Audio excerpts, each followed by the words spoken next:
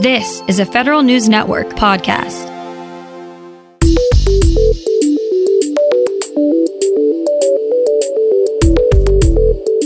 Coming up on today's Federal Newscast, after ruling in its favor, lawyers for the Trump administration want the U.S. Court of Appeals to move ahead with the president's workforce executive orders.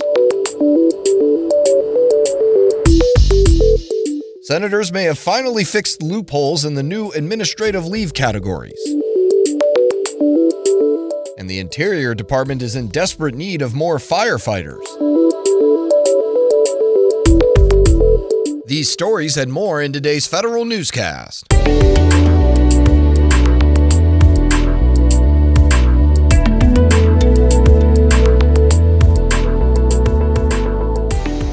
Welcome to today's edition of the Federal Newscast. I'm Eric White. Government attorneys have asked the U.S. Court of Appeals to immediately enforce the president's collective bargaining executive orders. The appellate court had overturned the 2018 decision from a lower court, which invalidated much of the EOs, but it did not lift the injunction on the executive orders.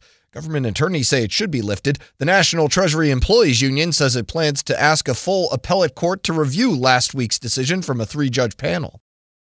Every Democratic senator is urging Social Security Administrator Andrew Saul to reconsider its bargaining strategy with federal employee unions. In a letter to Saul, the lawmakers say they want SSA to return to the bargaining table to resolve its disputes with the International Federation of Professional and Technical Engineers.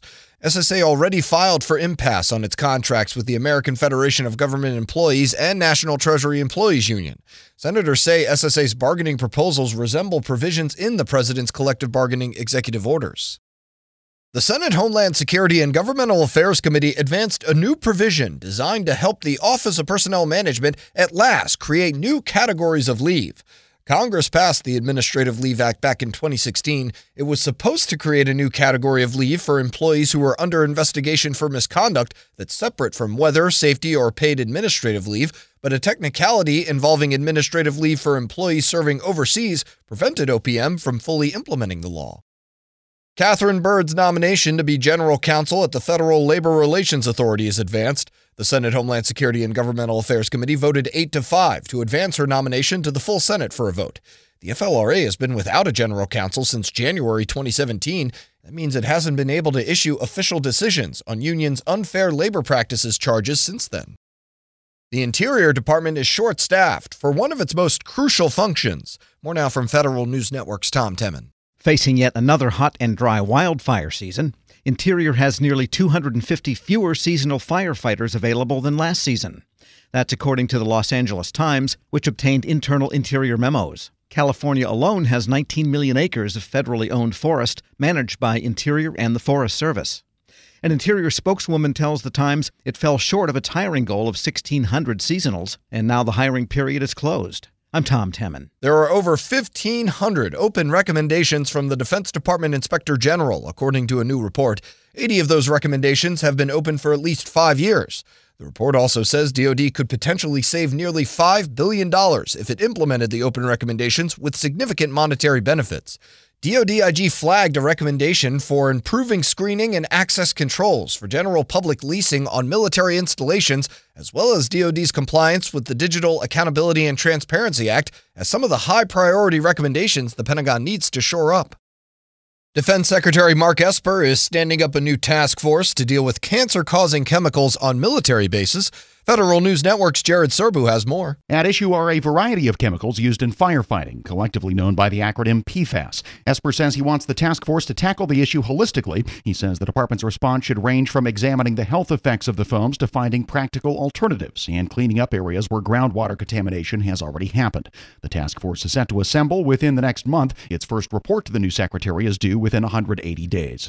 Jared Serbu, Federal News Network. Men are 3 times more likely than women to be nominated by lawmakers for admission into the military services academies. A report from the Connecticut Veterans Legal Council says the disparity deprives the military of a more balanced pool of candidates. The report finds since 1995, women have never exceeded 27% of the nominees recommended by Congress. The gap cuts across party lines as well. Women made up 22% of students nominated by Democrats and 20% of students nominated by Republicans. No change to the military's promotion system is needed, according to the military's top non-commissioned service member.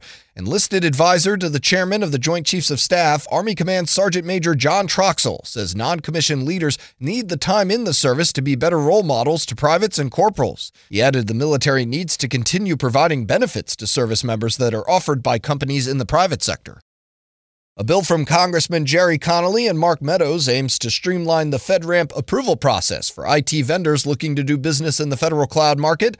The bill would require agencies to accept most of the provisional authorizations to operate issued by the Joint Authorization Board. The board consists of members from the General Services Administration, Department of Homeland Security, and Defense Department. GSA is challenging agencies and industries to improve the cloud security authorization process. Federal News Network's Jason Miller has details. Do you have ideas to improve the Federal Risk Authorization and Management, or FedRAMP program? Well, GSA wants to hear from you. The agency launched a new challenge asking for suggestions to improve 4 areas of the cloud security process. The goal is to come up with a more modern, efficient, and effective authorization process while also reducing time and cost and without compromising cybersecurity rigor. GSA is not offering any prizes for the competition. Rather, its approach is to reach a broader community. Responses to the challenge are due by August 22nd. I'm Jason Miller. The office responsible for protecting whistleblowers and investigating their claims at the Veterans Affairs Department acknowledged it still has more to do to reverse a long-standing culture of retaliation at the agency. The VA Office of Accountability and Whistleblower Protection says it's developing new whistleblower policies and training.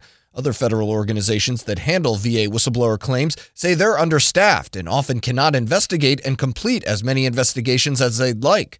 Both the VA Inspector General and Office of Special Counsel say this contributes to the perception that whistleblowers have that their offices are turning a blind eye to their concerns.